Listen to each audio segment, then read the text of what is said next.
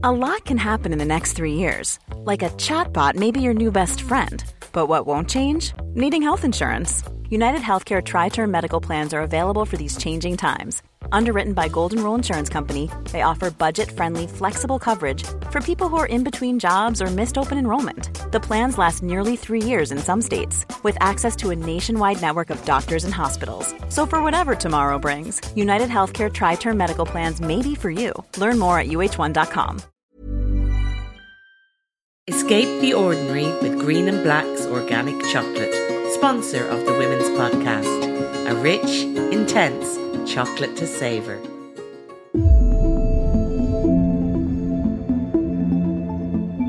Welcome back to the Irish Times Women's Podcast. I hope you're all getting on okay as we move ever closer to level 5. By the time you hear this, we might already be there. But anyway, I hope you're keeping okay. We're delighted on the Women's Podcast to find out today that we've been nominated in the podcast category of the Journalism Awards run by News Brands Ireland. So thank you all for your support, and let's see what happens when the awards go through later on this year. But it's really nice to be nominated with two of our other Irish Times podcasts, actually, Inside Politics and the Coronavirus Podcast. So that was some good news today. And other good news is that New Zealand's Prime Minister Jacinda Ardern had another electoral victory, and so we're delighted for her. And if she's listening, we'd love to have you on the podcast sometime, Jacinda. We're big fans of yours. I'm sure she is an avid listener. Now, we're not going to be talking about the pandemic today because life goes on and the fight for justice for women continues, and the fight we're going to be talking about today has been going on for decades. As many of you will know, campaigners and academics have called for the government to prevent records compiled by the Commission of Investigation into Mother and Baby Homes being sealed for 30 years. Senators also expressed serious concerns over proposed legislation related to the Commission's records in a debate in the Seanad last week. Now, the bill was brought forward at lightning speed by Minister for Children Roderick O'Gorman, and the debate will continue this week in the Dáil. The Clan Project, Justice for Magdalenes and the Adoption Rights Alliance are all against the records being sealed. They say it will result in people being unable to access information about their disappeared relatives or babies who are buried in unmarked graves. So today we asked human rights lawyer Maeve O'Rourke to talk to us about the issues and about her fight with the Clan Project and the Justice for Magdalenes to ensure the women who were treated so horrifically by institutions of the state and the Catholic Church get access to their information. And also with us was Mary Harney, a woman now in her 70s who was born in Bessborough Mother and Baby Home in Cork and knows firsthand the effect of being denied access to information about her identity. And Mary had a message for Minister for Children Roderick O'Gorman today. The perpetrators of these abuses are being protected. And they're being protected by the state. And state and church should be separate. There should not be a collusion, but there still is. What are they afraid of revealing is a question that's never asked. What? Who is it going to harm? But I began by asking Maeve O'Rourke to tell us about the Commission of Investigation into Mother and Baby Homes and the bill currently going through the Dáil. Yeah, Roisin. So in 2015, following the national and international uproar over the question of how many babies were buried in a disused septic tank in the grounds of the Tuam Mother and Baby Home, the Minister for Children at that time, Charlie Flanagan, established a commission of investigation into mother and baby homes and certain related matters. That's its official title. It was set up to investigate 18 institutions, that is 14 mother and baby homes and a representative sample of county homes. Those 18 institutions are really only a tenth of the number of institutions, agencies and individuals that are understood to have been involved in separating unmarried mothers and their children during the 20th century in Ireland. But anyway, the investigation has been ongoing for the last 5 years. It was anticipated not to take this long. There's been various delays and there have been some interim reports. But this is a really highly anticipated final report that's due to be delivered to the Minister at the end of October. And what did they learn in those years of investigations? Like, who would they have been speaking to, and what, as someone like yourself who's been involved in this for a long time, what are you hoping that a light will be shone on? Well, as a human rights lawyer, I always hoped that in their investigations, the Commission would gather evidence and evaluate it by reference to constitutional rights standards and the standards under the European Convention on Human Rights, and that it would examine, did arbitrary detention happen, in the sense of, were women locked in without legal authority, without the proper safeguards, were unlawful adoptions carried out? Was the law complied with, or did we actually have such serious human rights violations as medical experimentation without consent, enforced disappearance, one of the most serious human rights violations there is, where the state is involved in or knows of the detention or abduction of a person, following which it refuses to release their fate and whereabouts to their family. So I was really hoping for a human rights-based investigation, because there has been very, very little accountability for these so-called historical abuses. They're not historical. They continue today because people still don't know the information about themselves and their family members. But there have been very few cases in the courts. There haven't been prosecutions. So really, this is where we're at. This is the accountability that's available now, findings of a commission, recommendations for preventing similar harms in the future, and recommendations around reparation. Now, it's really unclear what the particular perspective will be, I suppose, when the report comes out. There are a lot of historians working on the commission. It is chaired by a judge. So we don't really know yet whether it'll be primarily an historical account, whether it will make legal findings. It had two different committees, a confidential committee and an investigative committee. On its website, it only ever advertised the option of going to the confidential committee, which I think will produce a report that doesn't necessarily make adverse findings, but rather gives general kind of insight into the type of things people said happened to them, but doesn't necessarily analyze them from any legal perspective. So it was never clear how you got to the investigation part of it. There's actually a lot of opacity really around how it operated and what exactly will be the focus of its final report. So it'll be fascinating to find out what they actually say and what approach they took. And, you know, hopefully you'd hope that it would be the human rights approach that you just outlined, but possibly it could be something that's more a social history type of thing, which wouldn't be as strong. You're a co-director of the Clan Project. Can you tell everybody what that is and what you've been working on in that?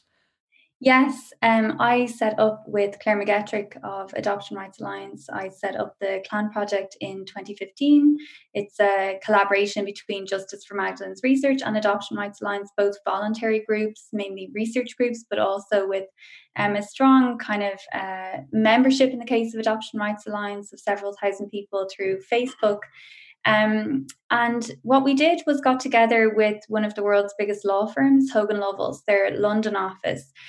They offered free assistance from solicitors for anybody who wanted to put together a full comprehensive witness statement for this commission of investigation, because ordinarily no one had access to lawyers to help them give evidence, and it was clear from the beginning that the commission actually was not going to give you a transcript. If you went and gave evidence, you wouldn't be allowed to have a copy of what you said, and we really wanted people to be able to have a copy of what they said for their own files, not to mention to be able to gather together the witness statements that people wished to donate to the Clan Project, anonymized of course, and make legal arguments on foot of the 80 full witness statements that we did gather from conversations with around about 150 people. So we got the assistance of over 60 solicitors through Hogan Lovells, and also over 20 barristers pro bono from the Bar of Ireland, who did a lot of research into the laws that applied at the time and the constitutional and European human rights laws that may have been breached. And the Clan Project report, which was released at the end of 2018, and which we sent to the government as well as, of course, the Commission. It's a 150-page summary of the evidence that we gathered, with really searing excerpts from the witness statements, but also, crucially, a lot of legal analysis about the wrongs that were done, the remedies that are required now, and some analysis of how the Commission Commission operated, and crucially for the bill that we're talking about this week, recommendations and human rights laws relating to the right of access to information, which has been a problem the whole way through this investigation and unfortunately is set to be a problem for a long time to come. And just briefly tell us about Stand for Truth as well, because that's another aspect to it all. Yes, we have the last couple of weeks around the Commission of Investigation Records Bill, which unfortunately is not about access to records. The bill that's been in the Shannon and the Dáil, we've been using the hashtag Stand for Truth. And where that arose was in 2018 when the Pope came to town.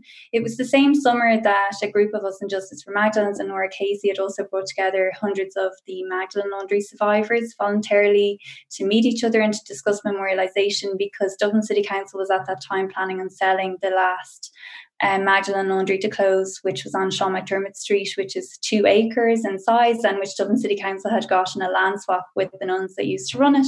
It had lain derelict for 20 years, and now Dublin City Council wanted to sell it to a budget Japanese hotel chain, and there still had been no memorialisation of Magdalene laundries. And there's actually never been memorialisation of the industrial schools. And memorialisation really for many, many survivors of abuse does not mean just a statue. It actually means national education. So it very much comes together with the need for archives, for personal data access, and for the administrative records of the state and of the institutions to be released, anonymised to the extent necessary to the public. So Stand for Truth was a gathering that Colin O'Gorman and some other activists put together in the same summer that the women of Magdalene laundries had to come together and the Pope was coming to town. And it was on the same day of the Pope's Mass. The Stand for Truth activists gathered together a huge gathering of people to show at the same time solidarity for people who'd been through church-related, state-sponsored institutional abuse in Ireland. And we marched silently down to the site of the Magdalene Laundry on Sean McDermott Street, and where it all comes together really. And what we were saying at the time is, across the board with Ireland's so-called historical, institutional, and adoption-related abuses, some things have been the same. The denial of rights was the same across the board. These clear, massive constitutional rights violations that just were not heeded because people didn't care that a certain subset of our society was suffering them because for whatever reason they were not seen as having the same rights as everybody else. And nowadays, something that is very common is the denial of access to information. So even though there has been some investigation, there have been some payouts for some people, it's never accountability in the sense of actually telling the truth and giving people access to their information. So one thing that we are proposing from Justice for Magdalene's research and Adoption Rights Alliance now is a discussion around what could be done in the site of the last Magdalene laundry to close at Sean McDermott Street. And that's something that we're starting to discuss more and more now because the Mother and Baby Homes Commission report is about to come out, and there is actually a need across the board for national truth-telling, a museum, a national archive, a place for social enterprise for survivors in the community, as well as there's a plan for housing and third-level education down there in Sean McDermott Street. So it's all kind of comes together, and I hope that's not too long-winded a way of describing it. No, I mean, I think it's really interesting to know what your goal is ultimately, but let's go back to the records bill, because there's been a lot on social media about this. People will have seen various people saying this can't go through the way it is. Can you let people know why it's so important that there is more access than what is being proposed, and why Tusla, for example, is not the right place for all these records to go, and maybe put it in the context of somebody who has been through one of these institutions and what they deserve out of this? Okay, well, one thing I've been sending to the TDs and senators in the past 2 weeks is a copy, a redacted or an anonymised copy of a letter that a woman who I know, who was detained in a mother and baby home and whose child was taken from her, got back from the Commission of Investigation when she wrote to get her personal records. So she knew, as someone who was affected by one of the 18 institutions under investigation, that the Mother and Baby Homes was collecting all the information there is in the country from everywhere: state files, institutional records, diocesan records, bishops' records. And she wrote to say, can I please have my personal data?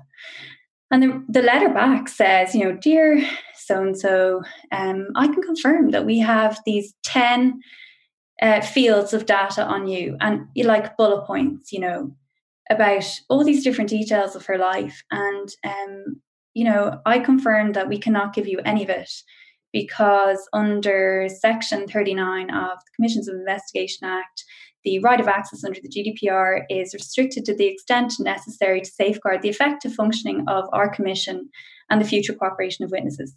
And like that in itself just shows that the Commission does not consider the people who suffered these violations to be at the heart of it. How can it not be in the interest of the effective functioning of a Commission that is set up to investigate forced family separation, to give the people who were forcibly separated from their family the information about themselves and about their own experiences? It's simply not about them. I mean, that's what that would objectively demonstrate. And unfortunately, that is now going to be the situation, according to the government, after the Commission is finished. So the Commission didn't allow anybody who was affected by forced family separation access to any of the records it was gathering at all. It didn't give people even a transcript of their own testimony. It didn't allow them to comment on or to suggest further lines of inquiry based on the records that it was gathering in from the state and from the church. And all of this, as I was arguing at the time, was contrary to the European Convention on Human Rights, but actually also, I think, contrary to Section 12 of the Commissions of Investigation Act 2004, which requires every commission to give evidence that it's holding to people who are there to give testimony in case they need it.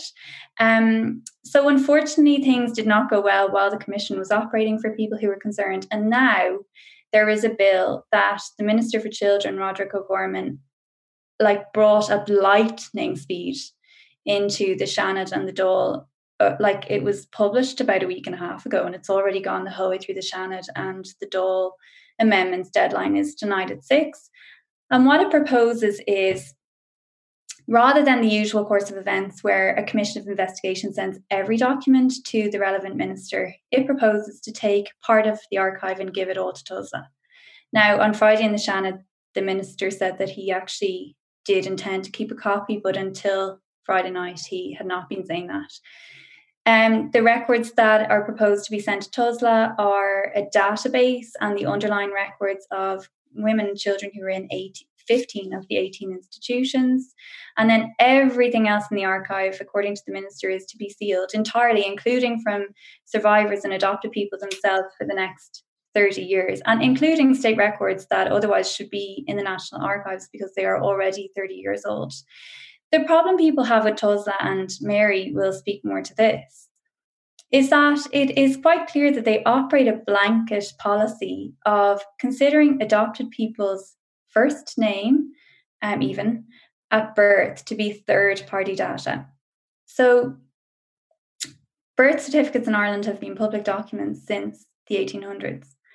And when a person applies for their name, clearly TUSLA is incorporating this whole sequence of events that they actually don't know is going to transpire. That if they give someone their own name, even their first name, they will go off and find their publicly registered birth cert, as they're entitled to do, and then who knows what might happen is what TUSLA is thinking. And so instead, they have your file, and you hear the most horrendous stories of people sitting across from a social worker with their file in their hand, seeing everything that they won't give them. And bear in mind, it can take years to even get to that meeting with the social worker because of resource constraints. And what they say they do is they have to do a risk assessment. This is a blanket policy of trying to contact extended family members of a natural family if the parents are dead to find somebody who can give consent. And I mean, that's, now I'm not personally affected, so I don't even feel like comfortable describing the extent of the trauma that is still being meted out on people. But the Collaborative Forum of Former Residents of Mother and Baby Homes was its name, was set up by ministers of home to advise the government on what to do about mother and baby homes records. And Mary was on that Collaborative Forum, and one of its key recommendations repeatedly was that TUSLA should have nothing more to do with information and tracing. And then the minister brought forward a bill that sends, a big part of the Commission's archive to TUSLA. And then the other part of the bill is that it doesn't do anything to stop the sealing of everything else for 30 years. And I mean, I'm going to come to Mary Harney now in a second, because I think this is a good place to bring you in, Mary. But if you were to be cynical, and Maeve, you are very involved in this and many, many, many long hours on it, and plenty of time to think about it. Why is this happening? We're used to being very cynical about the Catholic Church in Ireland and about their dealings and the church and state, and how embroiled they were really in all of these institutions and working together in lots of ways, because it suited both of the institutions of the state and the Catholic Church to work together in this. Do you see it as, I hesitate to use the word conspiracy, but do you see it in that vein, or do you think it's more a matter of incompetence or laziness or not paying enough attention? Where do you land when it comes to the why of this happening? So it's like, on a human level, practically impossible to understand how this could actually be happening. But I suppose as a lawyer, I see it as a combination of power. It's about power, and then that affects legal interpretations to keep it as the status quo and to find any reason to only actually recognize the interests, and not even rights, but the interests of the people who've always held the power, and to completely ignore the rights of the people who have been denied them in the past. So there's very much an element of the people who are in charge just do not seem to care, to want to change the status quo.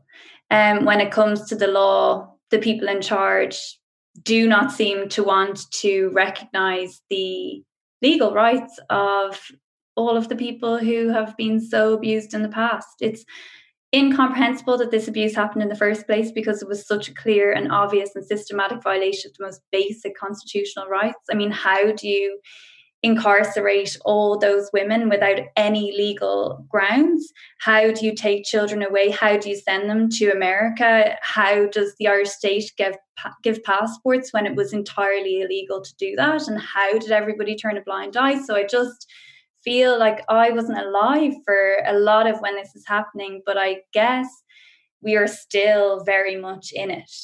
And we actually have to face that, because it's so obvious that the GDPR is actually about giving people access to their data and not protecting people who don't want their names known as people who ran an institution. It's so obvious that there's something going on here, and that something, I think, is, power and misogyny. And because I've been talking a bit about enforced disappearance as a very serious human rights violation, and I really believe that had people with guns come to the doors of these women's houses and taken their children, and God forbid their teenage boys, away in the middle of the night as part of some kind of armed resistance of war, that we would actually see this as being as serious as it is. But because it was women, and because the church and nuns were running these institutions, and priests were saying to everybody that this was what had to be done, like, the actual legal realities of it are simply ignored.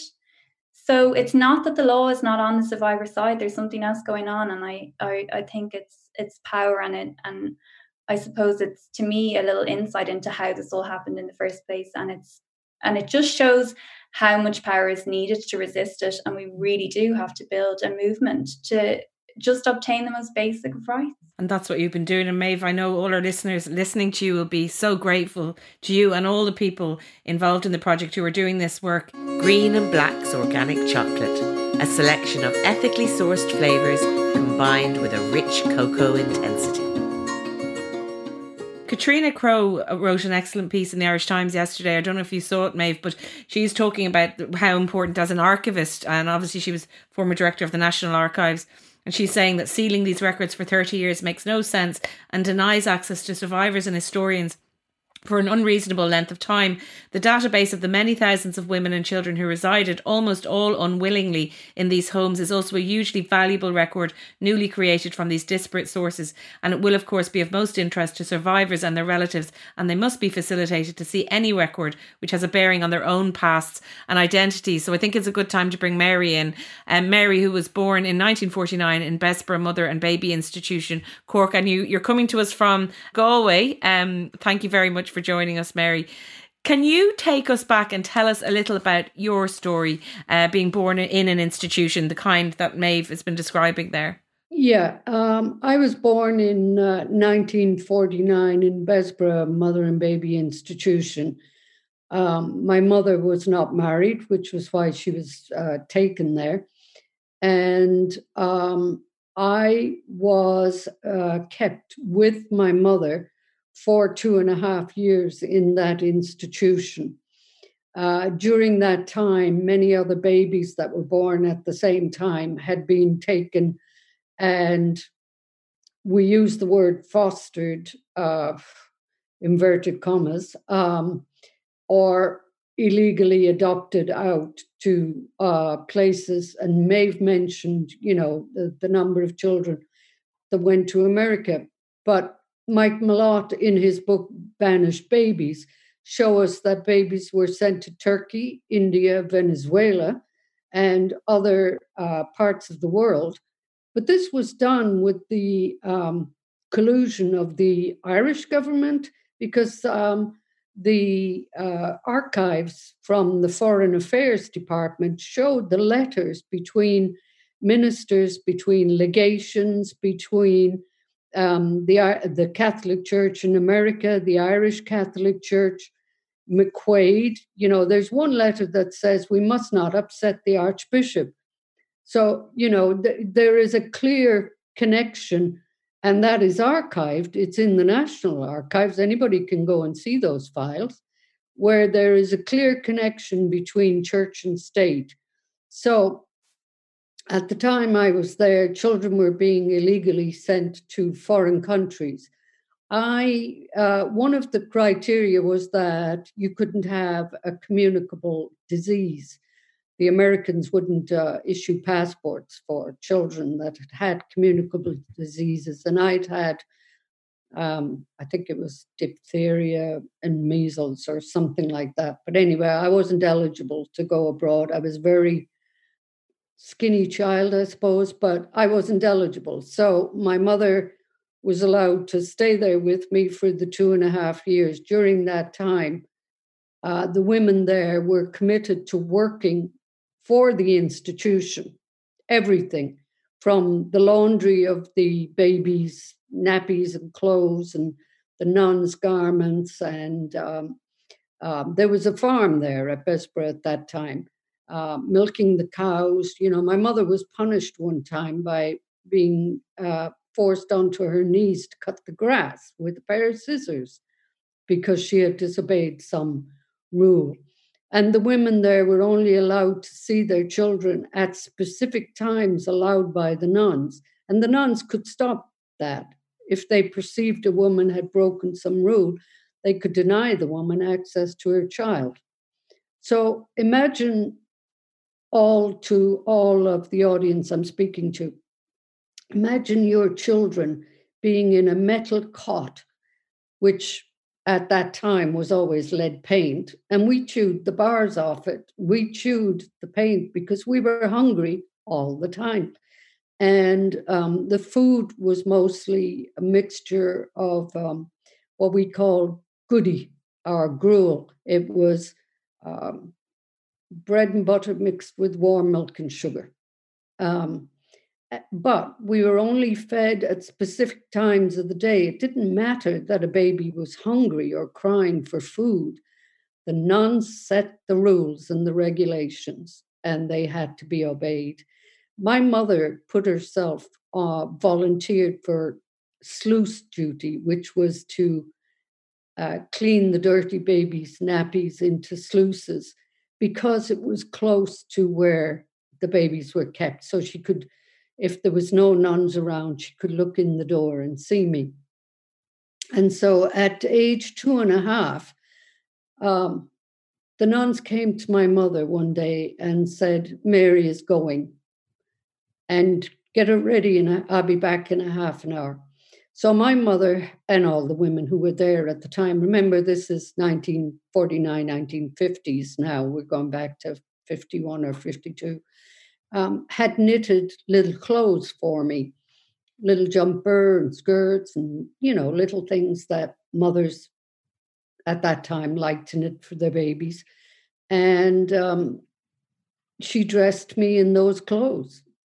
And a half an hour later, the nun came down and got me. And I can remember this walk.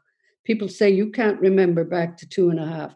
I can remember the walk because I was immediately taken at the door of the children's room by a nun.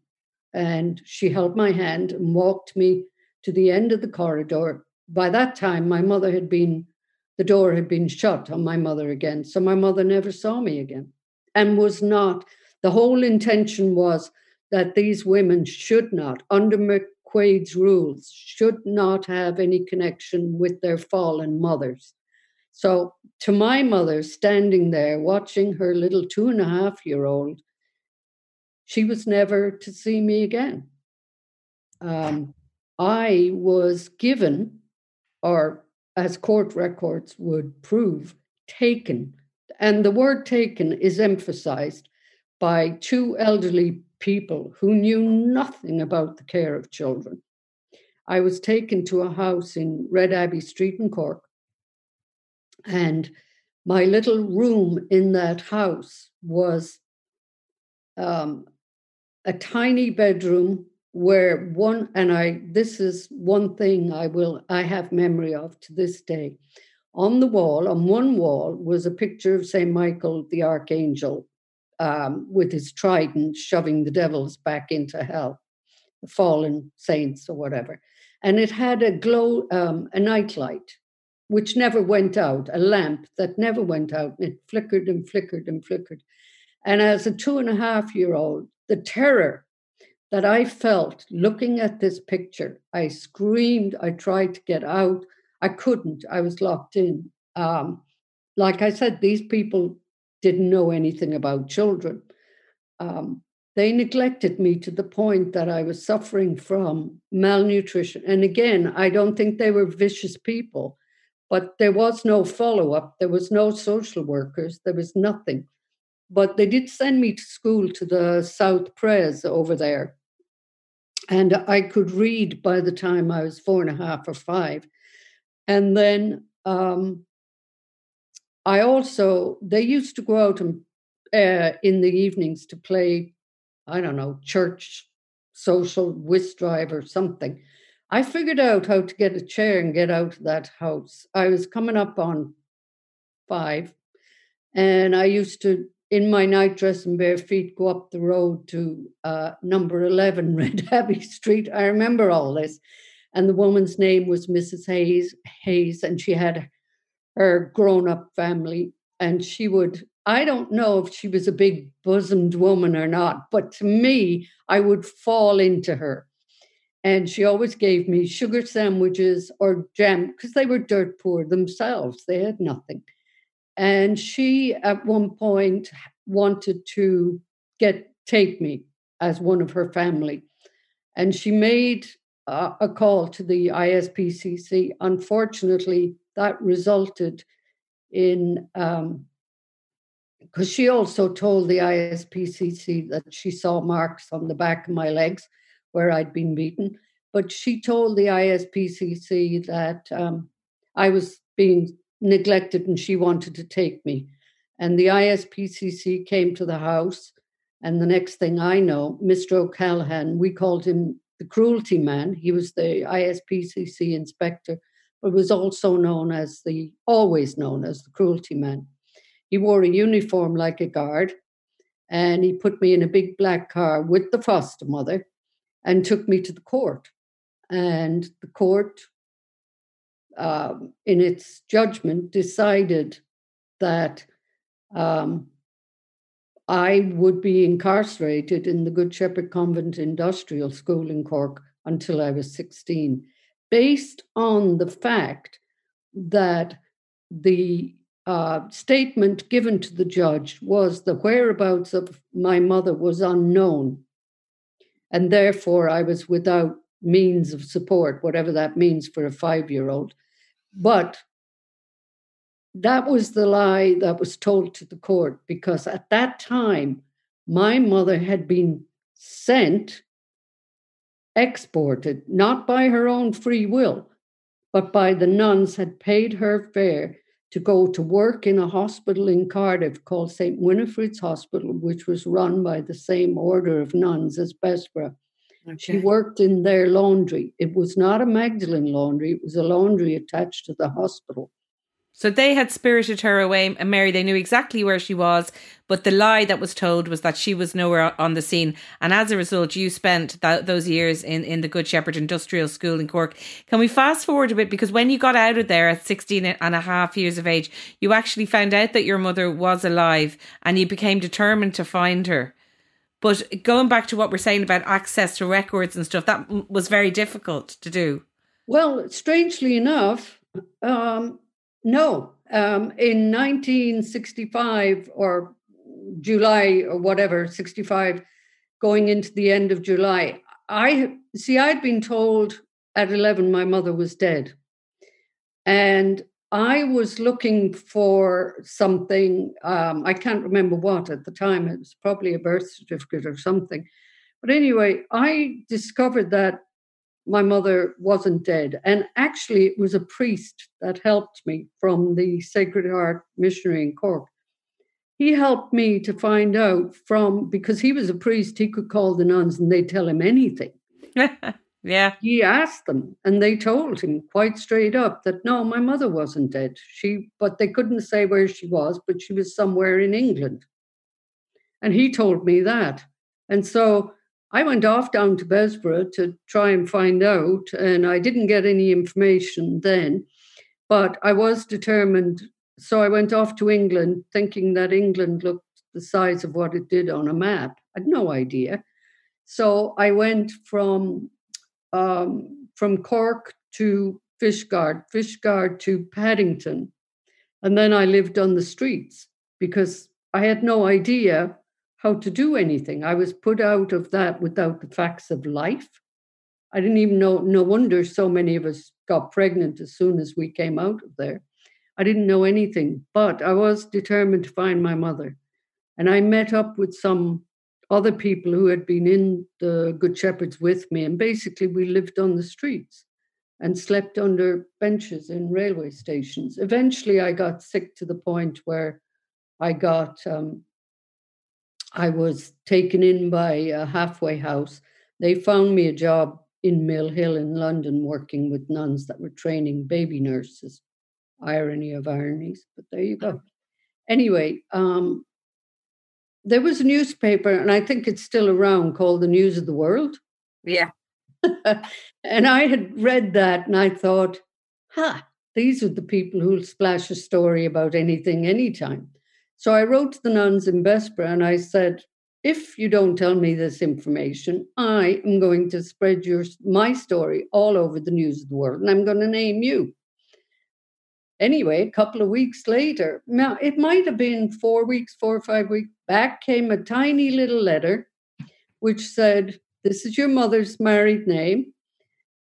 This is how many sisters you have. And this is where she lives. They knew all the time. Incredible. And you did then get in touch with your mother. But I mean, this is the heartbreaking thing of it. What is that like? You know, you that mother-daughter bond that you had for those 2.5 years, long gone. What was it like when you finally did meet your mother? For me, it was a shock. I had spoken to her on the phone before I met her, and her husband brought her down to Mill Hill with the 2 children. They were very young then. And when you're institutionalized and you see movies, films about, like people like Ingrid Bergman, all of that, Greta Garbo, whatever. And the nuns did show us movies. I had this, and also I read everything I could steal. And so I had an image of these like women that came to posh boarding schools, dressed to the nines, tall, like at least 6 feet, with a cigarette and a holder hanging out, that kind of image. What I got was what I looked like, small, fat, and Irish. I tell you, look grand to me. I wouldn't be worried about that. But it wasn't the glamorous. It wasn't the dream, you know, and it was like, oh no, this can't be true. This is not who I want. But anyway, suffice to say, I had to find out what it was like to go, and I couldn't live in a small house. I was institutionalized, not only physically, but mentally and emotionally. So off I went and joined the British Army. And that's a whole other story, Mary. You've an incredible story, and then you went on to study human rights law. I'm really interested now for you maybe to tell us about what you think, what's happening with this bill, and about Maeve's work as well, and about your research and work towards making sure that people's identities that people are given access to their identities and given the information they need in order to piece together the lives that they, were taken away from them, I suppose. Yeah, and when I spoke at the Dáil last December about the 75-year bill, I mentioned that in 1965 and into the early 80s, I had written away for a whole bunch of information to places like the Department of Education to find out what illnesses I had when I was a child. I wrote to the Adoption Authority, the ISPCC, various other institutions. Now, it's amazing how many fires the ISPCC had. Surprised Ireland hasn't burnt down. There never seems to be any records there. And then I encountered, for example, the Adoption Authority itself. Told me they could not give me information on the people who fostered me because at one time those people had applied to actually adopt me when adoption became legal. Now, bear in mind that those people at the time would have been at least 150 by the time I wrote to the AAI. I was told I couldn't have information because it was third-party information, even though they were deceased, and GDPR doesn't concern deceased people. No information. So when I wrote to various organizations, this was the mantra, and this was after FOI and GDPR came in.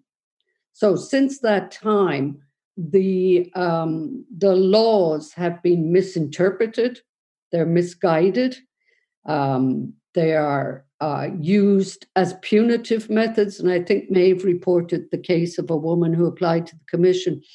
I have a friend who told me that when she applied to TUSLA, she was told that because her mother was dead, it would have been her aunt that would have to give permission. What's it got to do with her aunt? So this is the kind of thing we're experiencing all the way along the line. And Mary, I asked Maeve this, and maybe Maeve, you can come in and sort of in a minute and tell us where we are now with the bill, because you mentioned 6 o'clock there, which is coming up soon.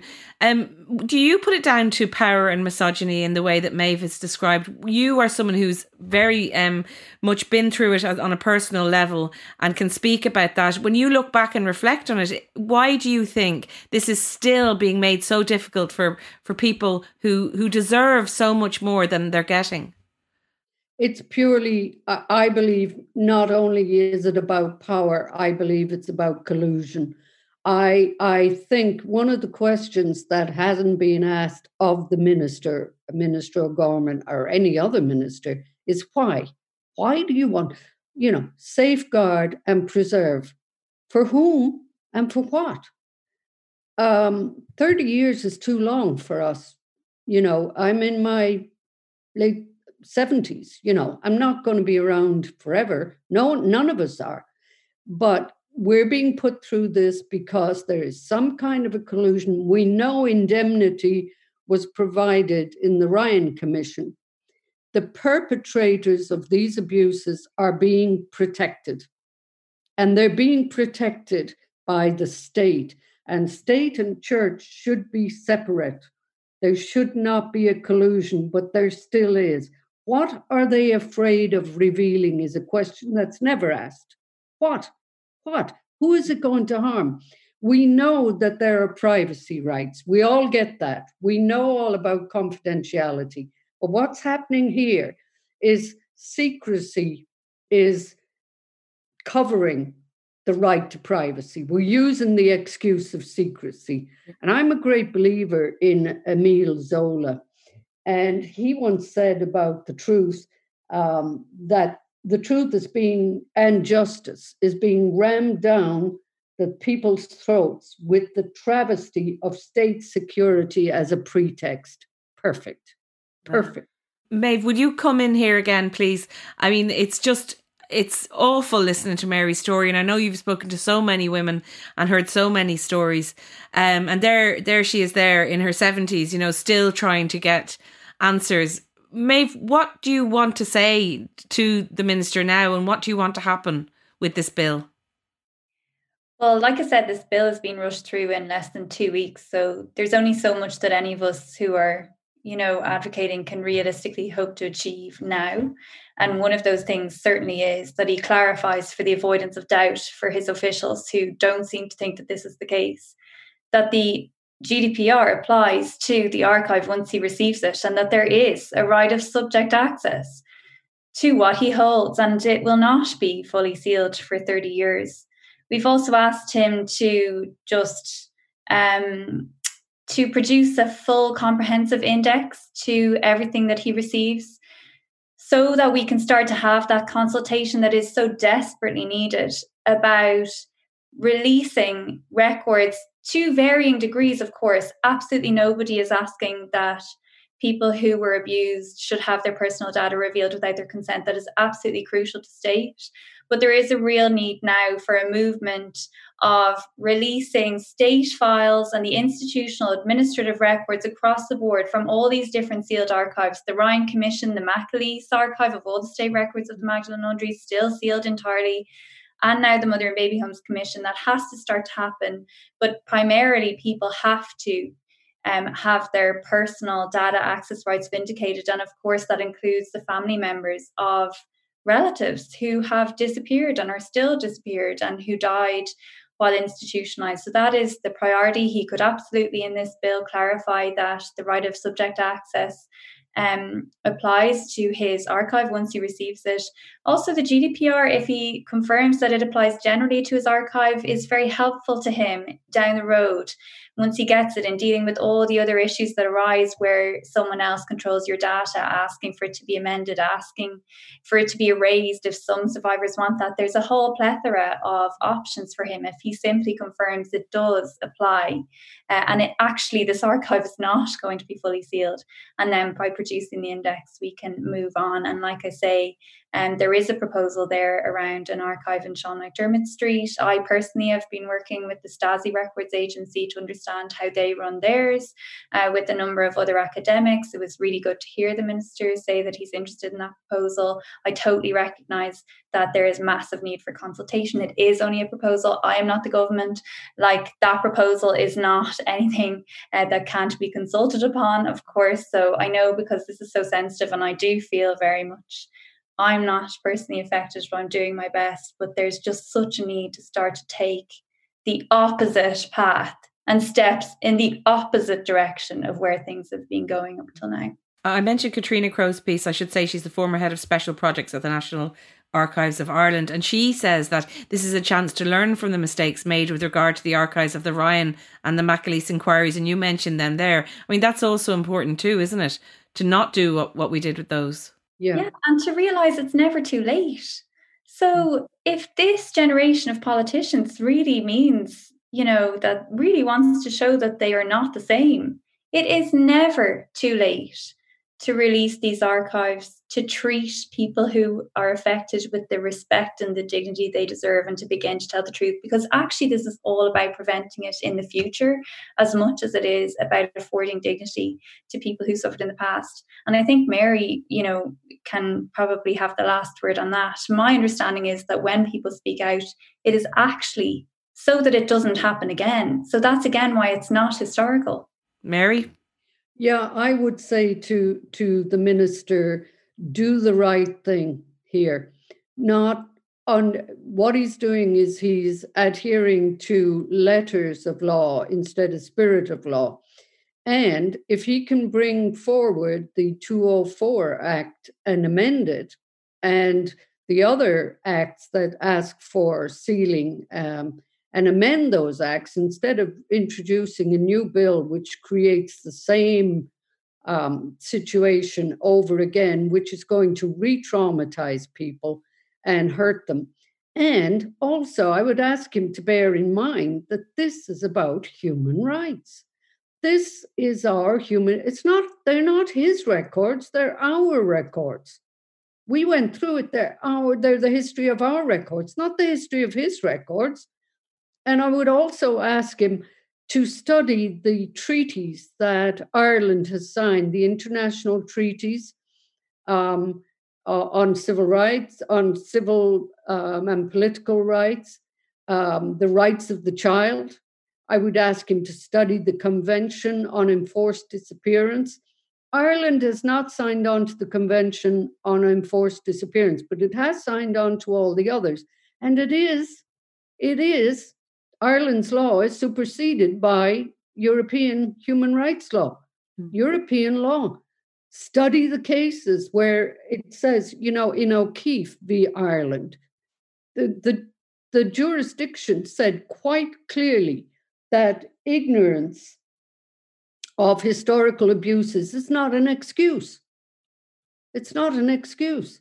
He has to do the right thing by us as human beings. He has to do not what's legal. Well, that's not true. Of course, he has to do what's legal. But you know what I mean? He's sticking to this like letter of the law as if, if he breaks away for it, they've done it in Canada. They managed to give people their transcripts, people from industrial schools.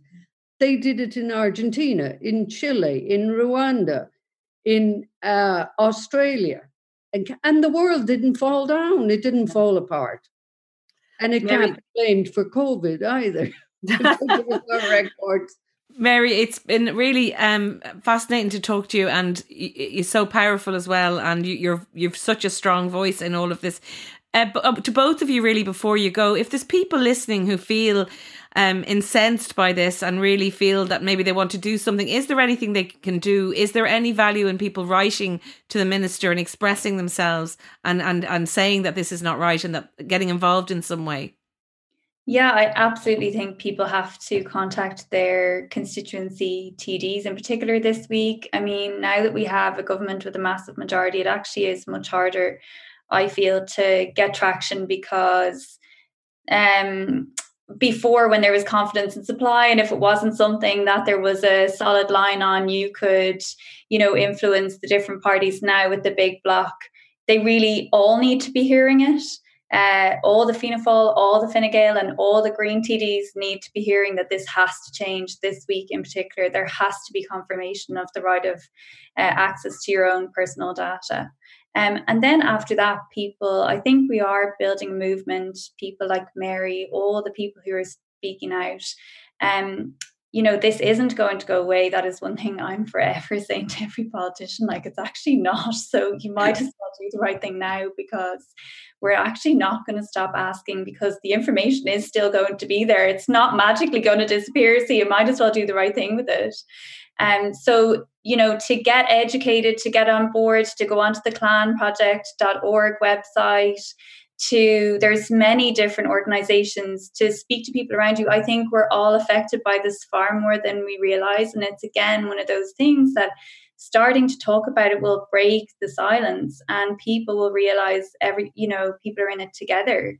And actually, it's not such a big thing to ask for, to want this information. And yes, our government can do it, and we, the people, are ultimately the ones who are responsible for our laws. So there's a lot we can do.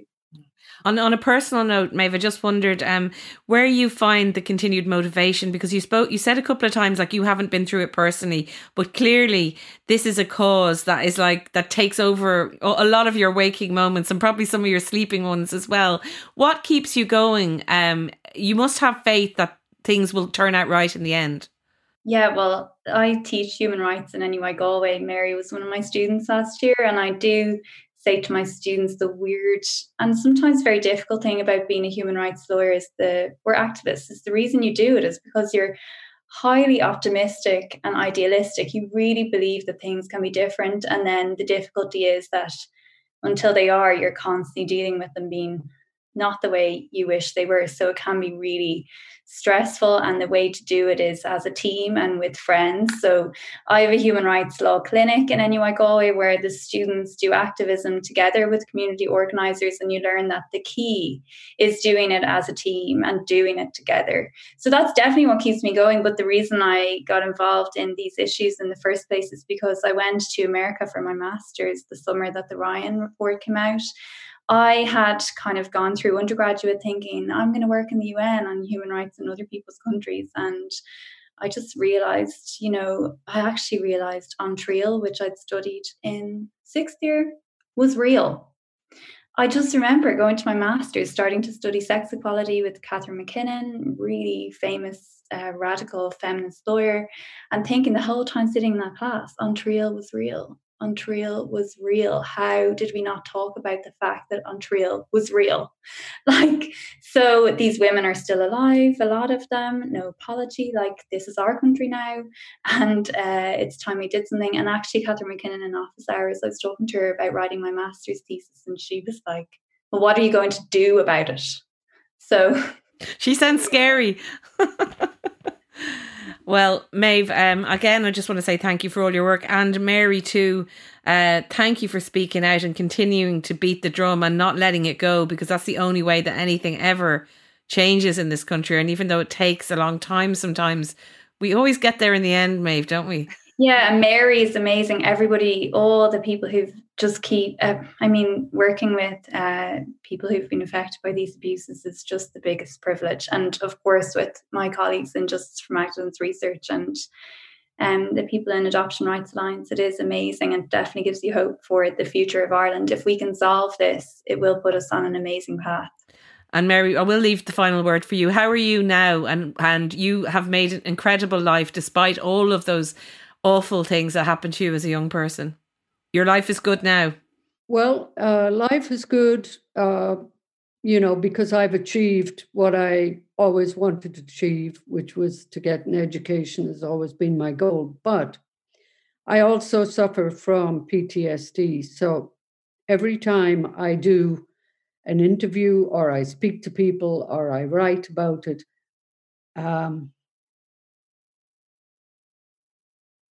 I can suffer the effects of PTSD. It doesn't always happen, but it does. And knowing that, I can't stop it if it happens, And this year, after dealing with this for so long, between last year and this year, I've had more attacks of severe PTSD than ever I've had before, because it's to the fore. But like Zola, I'm going back to Emile and the Dreyfus case again.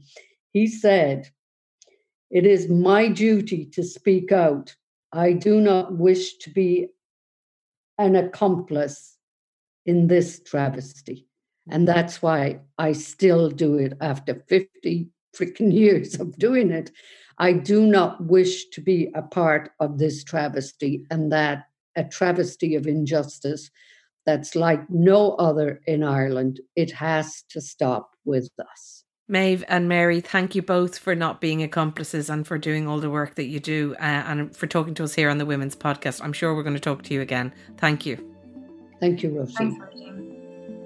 Thanks to Mary Harney and to Maeve O'Rourke. And for more information on that very important issue, please do go to clonproject.org. That's all we have time for. The podcast is produced by me, Roisin Ingle, and by Suzanne Brennan, with JJ Vernon on sound. Mind yourselves in whatever level we land in, and I'll talk to you next time.